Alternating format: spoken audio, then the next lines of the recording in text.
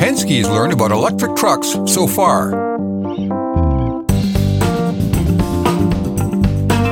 Hi, I'm Jim Park. This is HDT Talks Trucking, Season 4, Episode 4.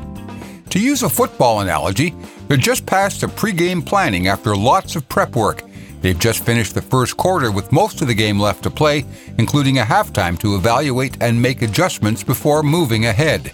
That's the way Penske Truck Leasing's Paul Rosa describes the progress his company is making in a fleet trial and evaluation project for electric trucks now underway in Southern California. It's one of the largest scale evaluation projects so far, and Penske is basically writing the book on how to integrate electric trucks into traditional fleets. There's a lot to figure out, from the layout of the yard to determining the charging needs and planning the infrastructure with the utility company. Paul has an update on Penske's progress so far. That conversation begins right after this.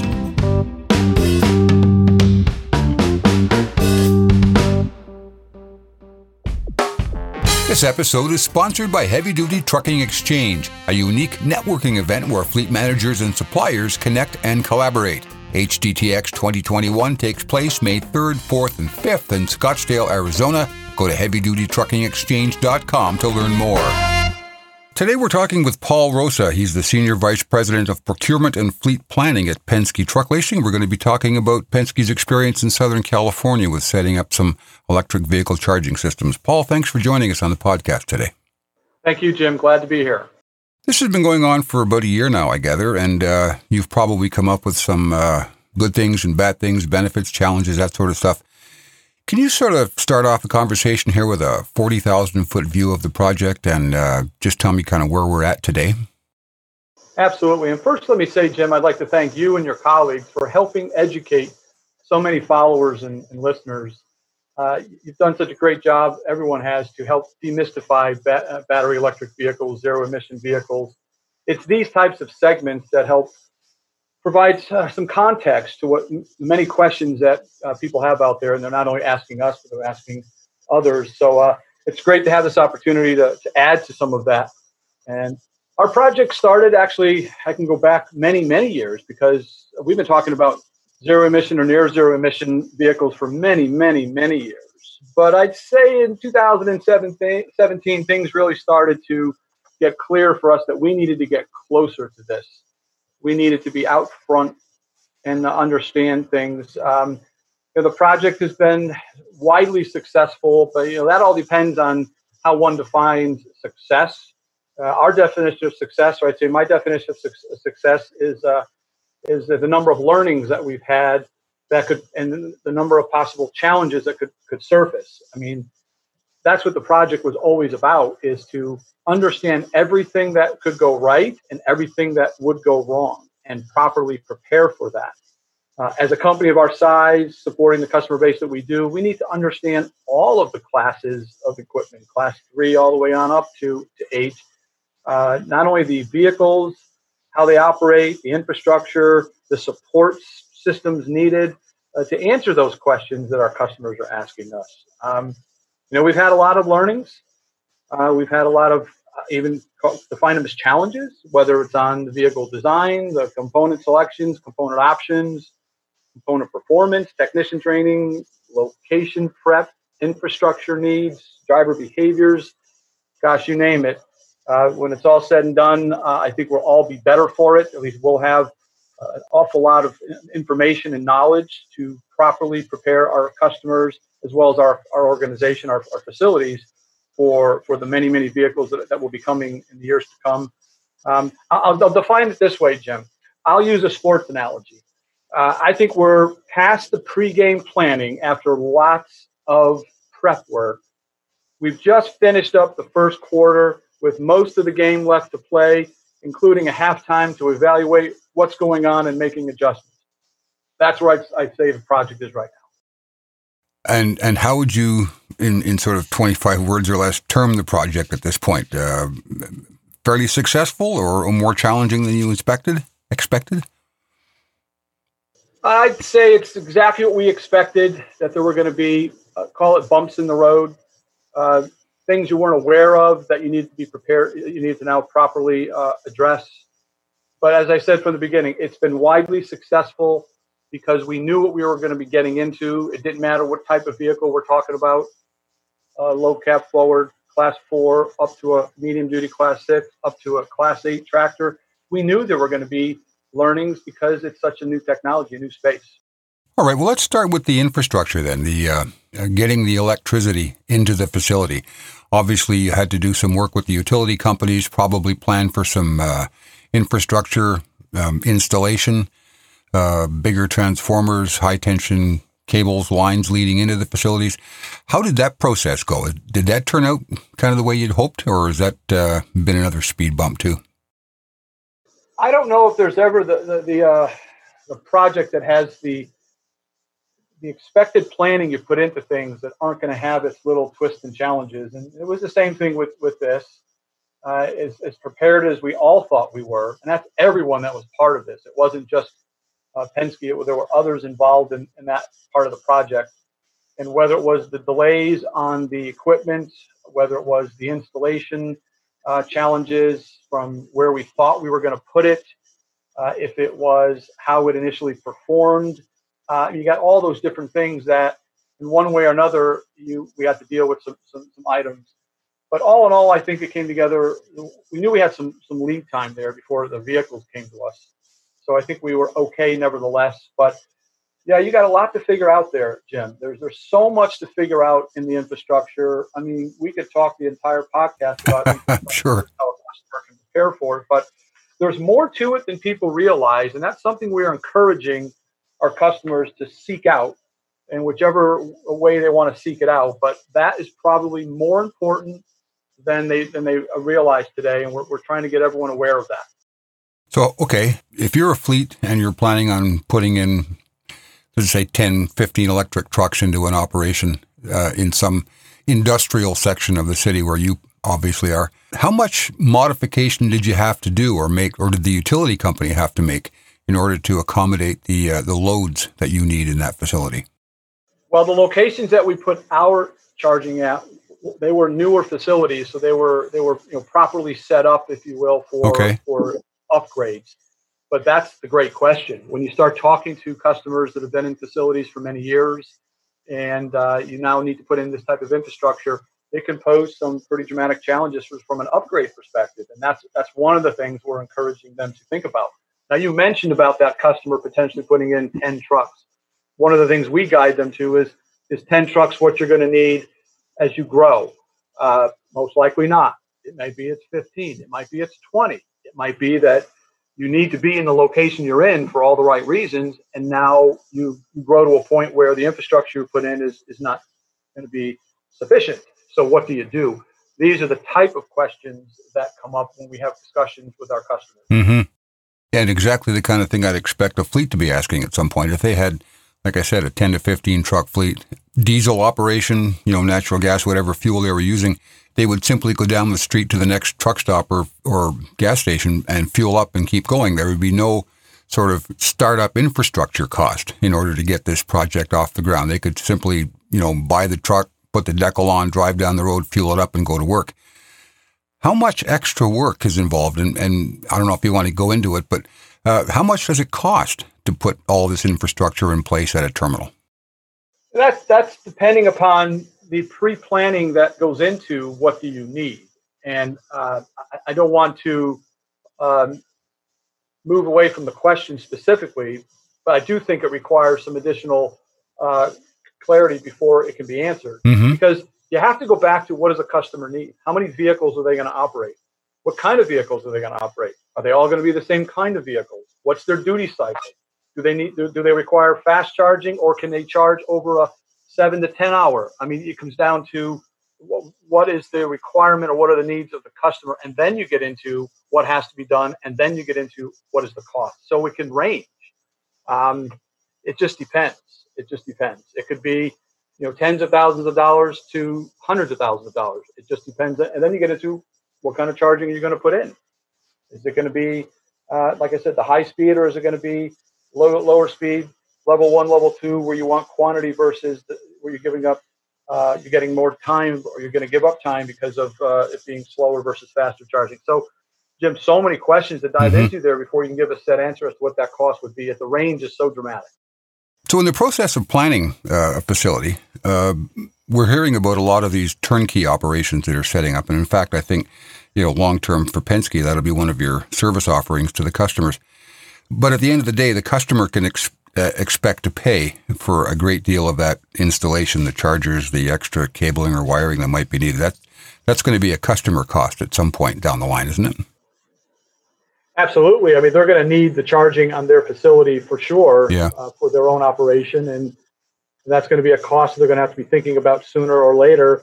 I know there are grants available today, which is why we are strongly encouraging our customers to do this early planning and to get ahead of this because it's going to be to their advantage. Now, does that mean that down the road, the equipment and the cost is maybe going to come in line a little bit more because there's going to be more volume up there? I don't think so. I think the cost to put the equipment in is going to be the same labor cost. Maybe the hardware might be a little bit less expensive as more and more players get into the space and start, there's more volume there. But they need to jump in that game right now, take advantage of grant money that's available today, because chances are that the grant money may be diminished or not even available in future years when this becomes more the norm. Than today. It's kind of a special request. Well, let's talk about the hardware then. It's not something you buy off of Amazon. How many people are in that game right now, and are there differences really from a customer's point of view when you're dealing with supplier A or supplier B? Yeah, the interest has grown. As the interest has grown, I should say, so have the players that have jumped into space for the hardware, and they're responding. I mean, they know the opportunity is there, but they know that it's what is needed. So more and more companies are jumping in this space. There's the big players, but right now they're still limited in what they're producing because there's not as many buyers of it yet. They're doing it more as the orders come in, but I think they will quickly ramp up as the demand continues to ramp up. It'll kind of happen in parallel. There's a lot to figure out there. I mean, the good news is there's been charging around for quite a long time when you get into electric buses and things like that. So now it's adapting that hardware to a medium duty truck and a heavy duty truck because it is a little bit different. And the demands and the needs are different depending upon what type of charging you need. So the hardware is going to have its own derivatives, if you will. And there's different companies depending upon which size of vehicle you're charging and how fast you want to charge it. So if you're getting into level 1, level 2, or the DC, it just depends. So that space is becoming clearer, Jim. There's many in there now, but many coming. And I think we'll start to see more players jumping into that space. You might even see some consolidations or some partnerships in that space as people realize that, hey, we're really best fit for light duty and somebody else is best fit for heavy duty. So why don't they kind of merge their efforts? So I that's still not complete. It's still developing. Okay. So when we talk about hardware generically, can you plan at the early stages for those eventual upgrades, or can you plan to transition from, say, AC charging to DC charging? Does that all have to be considered up front, or can you make those changes midway through, or once you're, established and rolling for a few years, can you then decide, we need something different or something bigger or faster or better? Well, from what we understand, it's not a simple solution. Obviously, going from AC to DC is easier than going, you already have the DC, so what does it matter? Yep. But it just comes down to, if it's an early or a new construction, you might be able to plan for that, so you have the adaptability to grow your fleet and go with faster charging. Or if your situation changes, and we've had that happen with some customers, whereas they've done some of their evaluation, they only had one shift. They only had vehicles going out through kind of normal business hours, and all of a sudden their operation adjusted, and some of their fleet was going on a second shift, and that would mean you can't have 10 hours of charging. You're going to need something that happens much faster. So they have to think through that. And those are some of the challenges, that if your location was not designed for that, the upgrade is probably too cost prohibitive to do that. So now you got to really think through what's your next step there. You're going to move your whole operation, or you're going to go through that sunken cost potentially from the first charging solution you put in. It's a great question. I think is going to come up more and more. But again, as I mentioned earlier, it's one of the conversations that we're having with customers, and encouraging them to have that conversation with the utility company, because depending upon what that plan looks like, whatever that vehicle solution looks like, they should customize and have a great recommendation, your utility company should, for what is the right solution to put in. Do you think those kinds of constraints are kind of limit certain fleets from getting into the electric game if they are one of those operations that tends to be a bit more nimble or flexible, trying to respond to their customers' needs? If they find themselves locked into an infrastructure contract that doesn't allow them to change readily, would they be inclined, do you think, to just turn their back on this and stick with diesel? There's a whole sort of or list of reasons as to why customers have kind of stayed on the sideline with this. As we have a large customer base, very diverse customer base. We have some that are early adopters, and we have some that are more conservative and just wait to see how technologies play out. It doesn't matter if we're talking about transmissions, engines, or collision mitigation systems, you name it.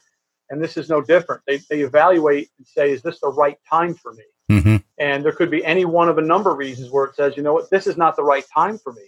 So certainly as their business could be in a little bit of transition, or they don't have those answers for the questions that are asked of them. And are you going to have route changes? Are you going to have to go out farther? Well, now your range demand is greater. Well, why buy a vehicle that's only going to give you a range of X, knowing that down the road, very soon down the road, you could need a longer distance to travel, and thus the vehicle isn't going to do it for you. So why even talk about the vehicle versus the charging? And it's kind of a similar conversation with the charging. So yeah, there's a lot that could cause somebody to say, it's probably making sense for me to sit on the sideline versus jumping in the game right now. Let's talk a little bit about the terminal itself. I've read some stories in the past about some of the challenges of doing your terminal layouts. Where are you going to put the chargers? Where are you going to put the the parking areas for the trucks while they're charging to keep them out of the way of the traffic that's moving through the yard? What have you learned so far about how to set the yard up to keep those trucks out of the way, running cables to charging ports and that sort of thing? What we've learned is it's not easy. What we've learned is it's not the same solution at any one location, because the locations are set up differently, whether it's the footprint that they have in the town or the city that they're in. Like you mentioned, if it's the flow of traffic that's there today, I mean, you can't have it be congested now where you can't maneuver. Many of our locations have hundreds of vehicles. And when you think about the activity that we have of the ins and the outs, you really got to be careful as to where you're putting these. You even have to be mindful of how are you lining up the vehicles, putting them side by side in parallel versus angling them a little bit can be, something that we've learned. Well, it is something that we've learned. Going with a standard cabling length doesn't necessarily work if you're going to angle them, because now if you're angling them, the one that the charging station comes with may not be long enough. So there's all kinds of different scenarios there that you have to be thinking about, and no one size is going to fit all, from the cable, the where you're putting it, and then you get into how many do you need? How many stations do you need for the size of location? And that gets to be a whole nother challenge. I mean, that's what a lot of people aren't really connecting to right now. If you think about a customer who may have 50 vehicles, and today they're all parked in a certain place, you can't even have charging there. So now you got to reset the yard. To your point, what we were talking about earlier, if you have a place where you're going to put 10 charging stations for 10 of your 50 trucks, and you quickly want to move to the other 40 or another 10, what do? You have to have a whole nother charging area, another part of the yard. Can you expand where you're at? Is your yard even capable of charging 50? I mean, there's just, it's very interesting what's going on here, and there's a lot of questions that are not answered yet that customers need to figure out so they can be prepared for what their fleet looks like in the future. Well, I know we're drilling down a little bit into the weeds here, but this is one of those questions that keeps coming up, and I keep scratching my head. We don't have a universal charging plug yet, which I think is something the industry is working on. But nor have we decided, really, I don't think, where to put the charging plugs on the vehicles. And I know there's some differences, some at the front, some at the back, some behind the cab. How much of a difference does that make to the way you set up your terminal? Or can you get the various OEMs to come to the table and say, I want all my charging plugs, at the left front corner or around the back of the cab? What determines where the charging ports go on the trucks? That's a great question, Jim. And as we've been working with, if you take the the modifier companies, I'll call them, the ones that take an existing vehicle and modify it from whatever it is, gas or diesel, to an electric solution. They don't necessarily have a choice. The chassis is what the chassis is, and you want to start running cables in different places that they shouldn't go, and maybe isn't the best solution there. But the original OEMs or the startup OEMs that are in there, they now have the ability to design from the ground up. And we've been working with, whether it's a Class 4 or Class 6 or Class 8 provider, that's what we've been working with them on. That's where part of the co-creation project is with Daimler, but we have many other projects with several other players, and we get into this conversation. It also gets into what I was saying earlier about where you're charging on your yard, how you're situating the vehicles, because we've had a situation where we had to park the vehicles a certain way in order for the charging port to work, or get a longer cable, like we said. So most just think, okay, you put it in the same place where you fill your fuel, gas or diesel, right there on the side of the driver's side. I mean, that's kind of natural, kind of normal. And you have to think outside the box. It's not the ideal place for it to be. And I think people are going to start to get into, well, what makes the most sense? You still got to get into the safety of the vehicle. And is it in the front? Is it on the side? Is it on the passenger side? I think that's still yet to be figured out. If you were to think of it this way, if you know how many companies right now have actual production units on the road, there aren't many.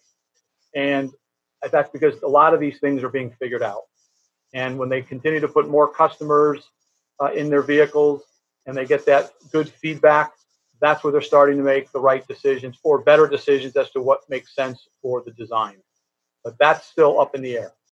That's not an insurmountable problem. I guess you can work around that at some point. You'll be able to work around that, do you think? Yeah, to your point, that's an easier one to figure out. Okay. Yeah. We're speaking with Paul Rosa, the Senior Vice President of Fleet Procurement and Planning at Penske Truck Leasing. Coming up in the second half of the podcast, Paul will cover some of the operational factors they're seeing in the field test, such as whether initial range estimates prove to be realistic and how much influence drivers have on battery performance. We'll be back with more from Paul Rosa right after this. HDT Talks Trucking is brought to you by Heavy Duty Trucking Exchange, a relationship-building event hosted by Heavy Duty Trucking Magazine.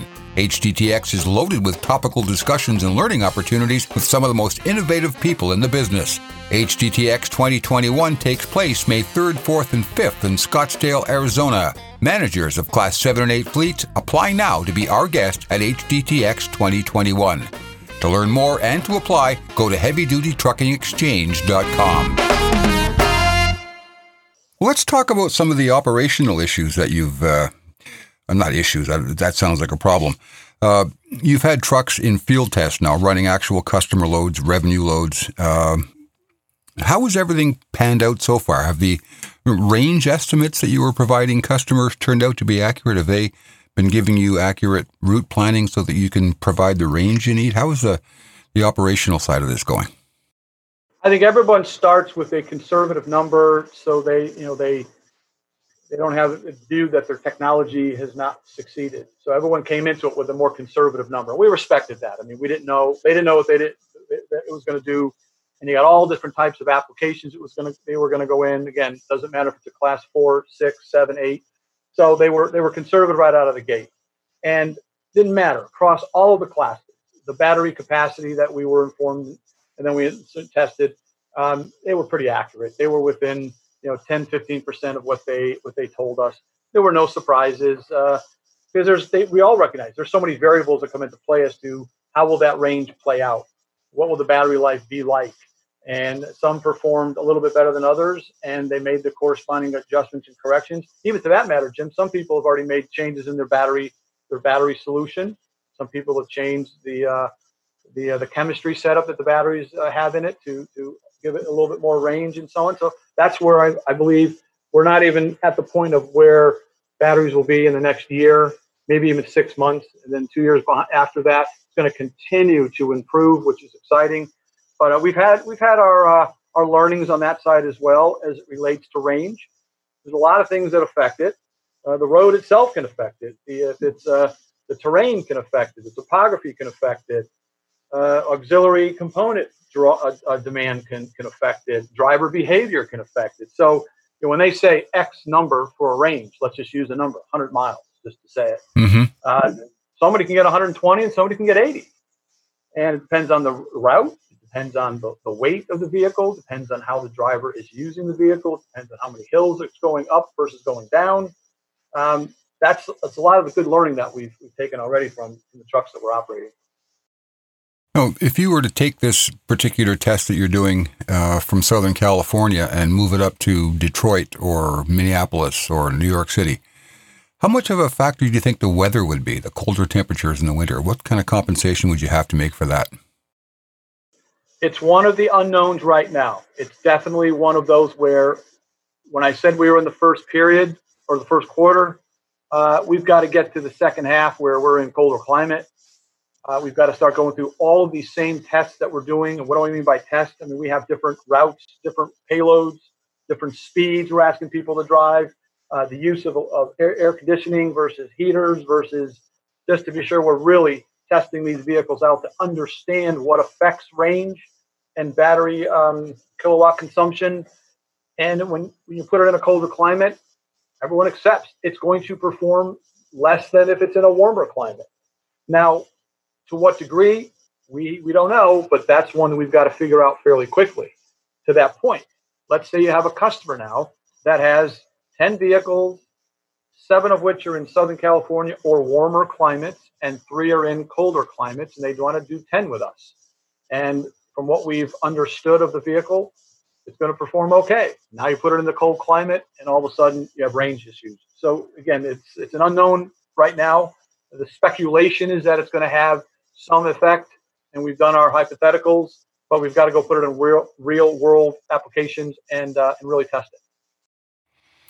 And how much of an impact can the driver make? I know from my own experience in driving these that if you take advantage of the regenerative braking, you can really extend your range considerably. But in what you've done so far, how much driver training have you had to do and get the folks who are driving these things to understand how much of a role they play in extending range?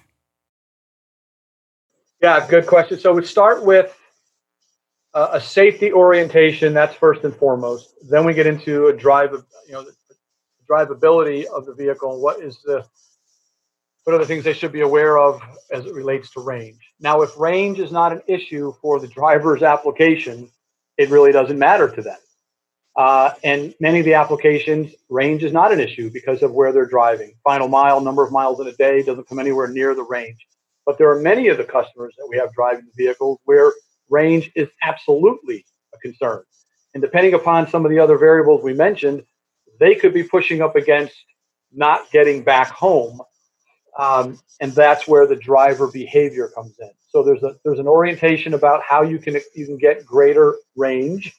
That means don't be driving fast right out of the gate. The old fast starts, and it kind of emulates if you want to have better fuel consumption when you're driving a gas or a diesel. Don't go fast. Don't start fast. Don't stop fast.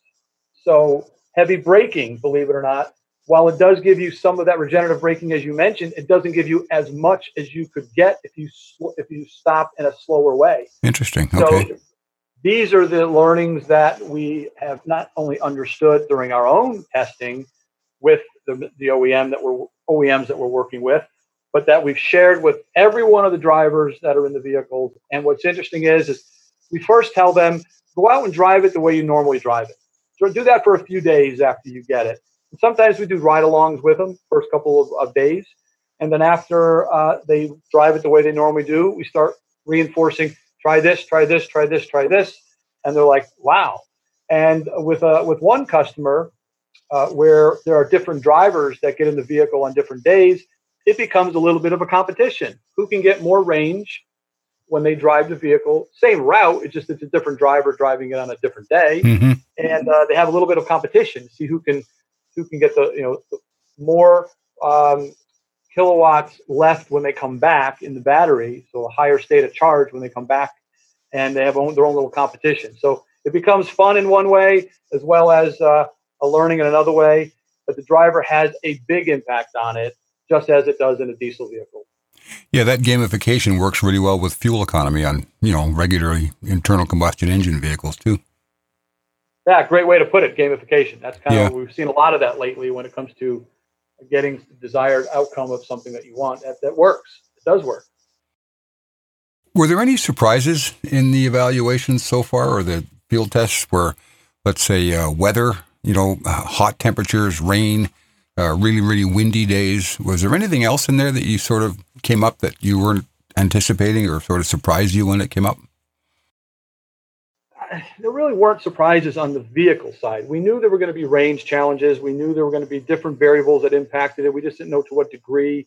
So from the vehicle side, there weren't many surprises, with the exception of, I'd be surprised if we put the vehicle in a cold climate and we emulate the same, I guess, test, if you will, payload, driver behavior, range expected when it's 20 degrees in Detroit, like you said, and we get the same state of charge return.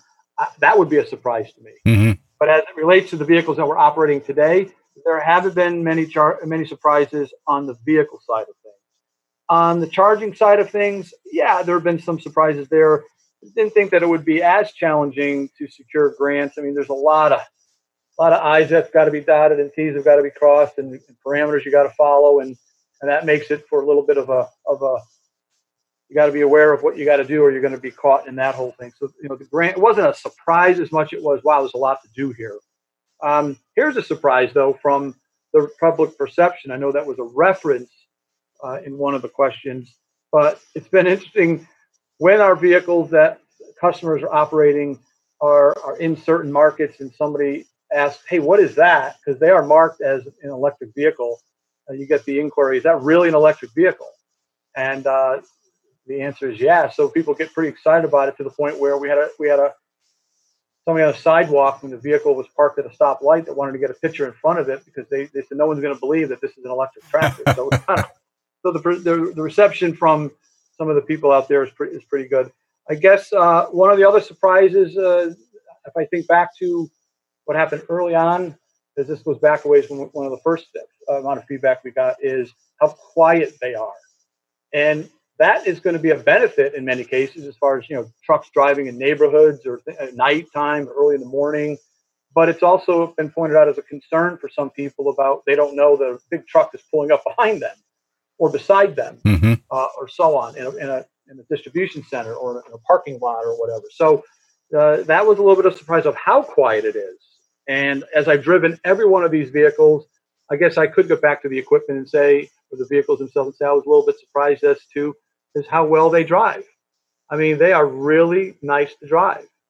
There's I guess, a better sense of stability. It just seems more stable on the ground. It doesn't rock as much. It's quieter. You don't have the fumes at times that can permeate into the cab. So it was a better than expected experience of driving the vehicle. Forget about the speed and the power and all that. I'm talking about the other intangibles that I think would a driver would benefit from experiencing. Well, that's been my experience so far. I've driven probably half a dozen of them now, and come away from each one going, wow, if that's what the electric future holds, I'm in, both feet, this is great. The other comment that we've heard from drivers is please don't make me turn this in. That's a good thing. Absolutely. Okay, we got a couple minutes left, Paul. I'm going to turn this over to you. The floor's all yours. So just want to share any of your final thoughts or observations on this with the listeners. That'd be just great.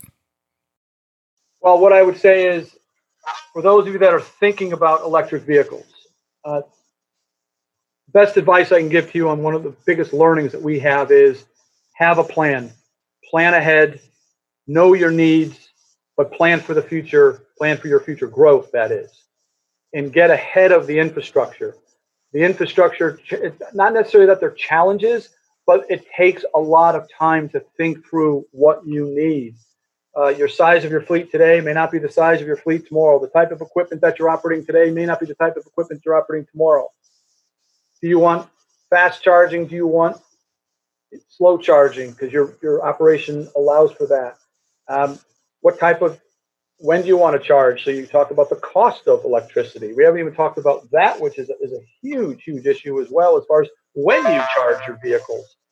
What is the design of your property if you're doing it from scratch? So we touched on that a little bit. There are consultants that are available out there.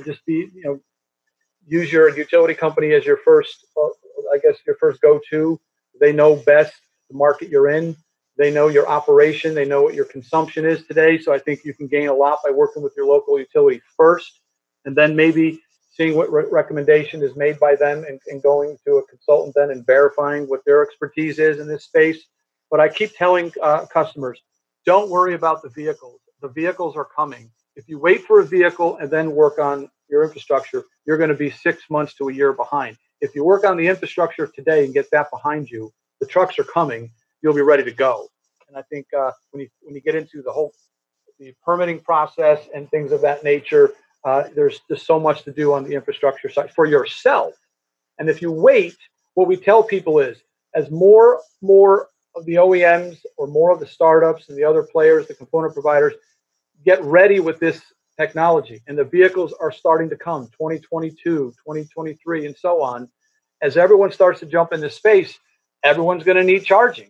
States are going to need it for their fleet. Municipalities are going to need it for their fleet, as well as all of U.S. customers are going to need it for your fleet.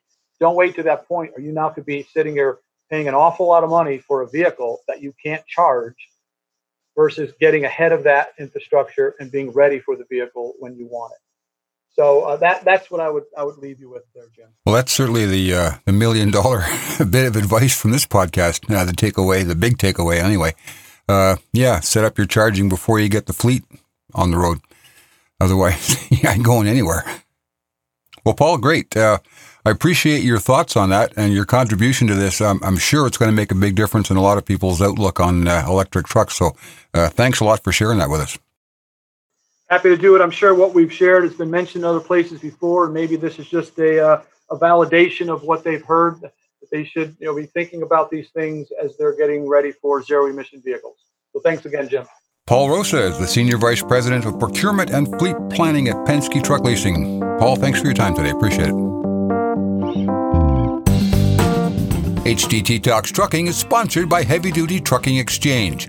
HDTX 2021 takes place May 3rd, 4th, and 5th in Scottsdale, Arizona. Go to heavydutytruckingexchange.com to view the agenda and apply to be our guest at HDTX 2021. The big takeaways from this discussion have to be: plan for your future needs right from the start and get your infrastructure in place before you take delivery of your first electric trucks. There's a lot to be learned about building an electric fleet, and this is just the beginning. In this season's Episode 5, HDT Editor-in-Chief Deb Lockridge and I dig a little deeper into electric trucks, as well as hydrogen fuel cells and renewable natural gas. We'll be discussing what we learned while writing the cover story on alternative fuels for the October 2020 issue of Heavy Duty Trucking. If you're new to the podcast, make sure you subscribe so you won't miss an episode, and please share it with your friends on social media. HDT Talks Trucking is produced by Deb Lockridge, recording and audio production by Jim Park. Heavy Duty Trucking Magazine is published by Bobbitt Business Media. I'm Jim Park. Thanks for listening.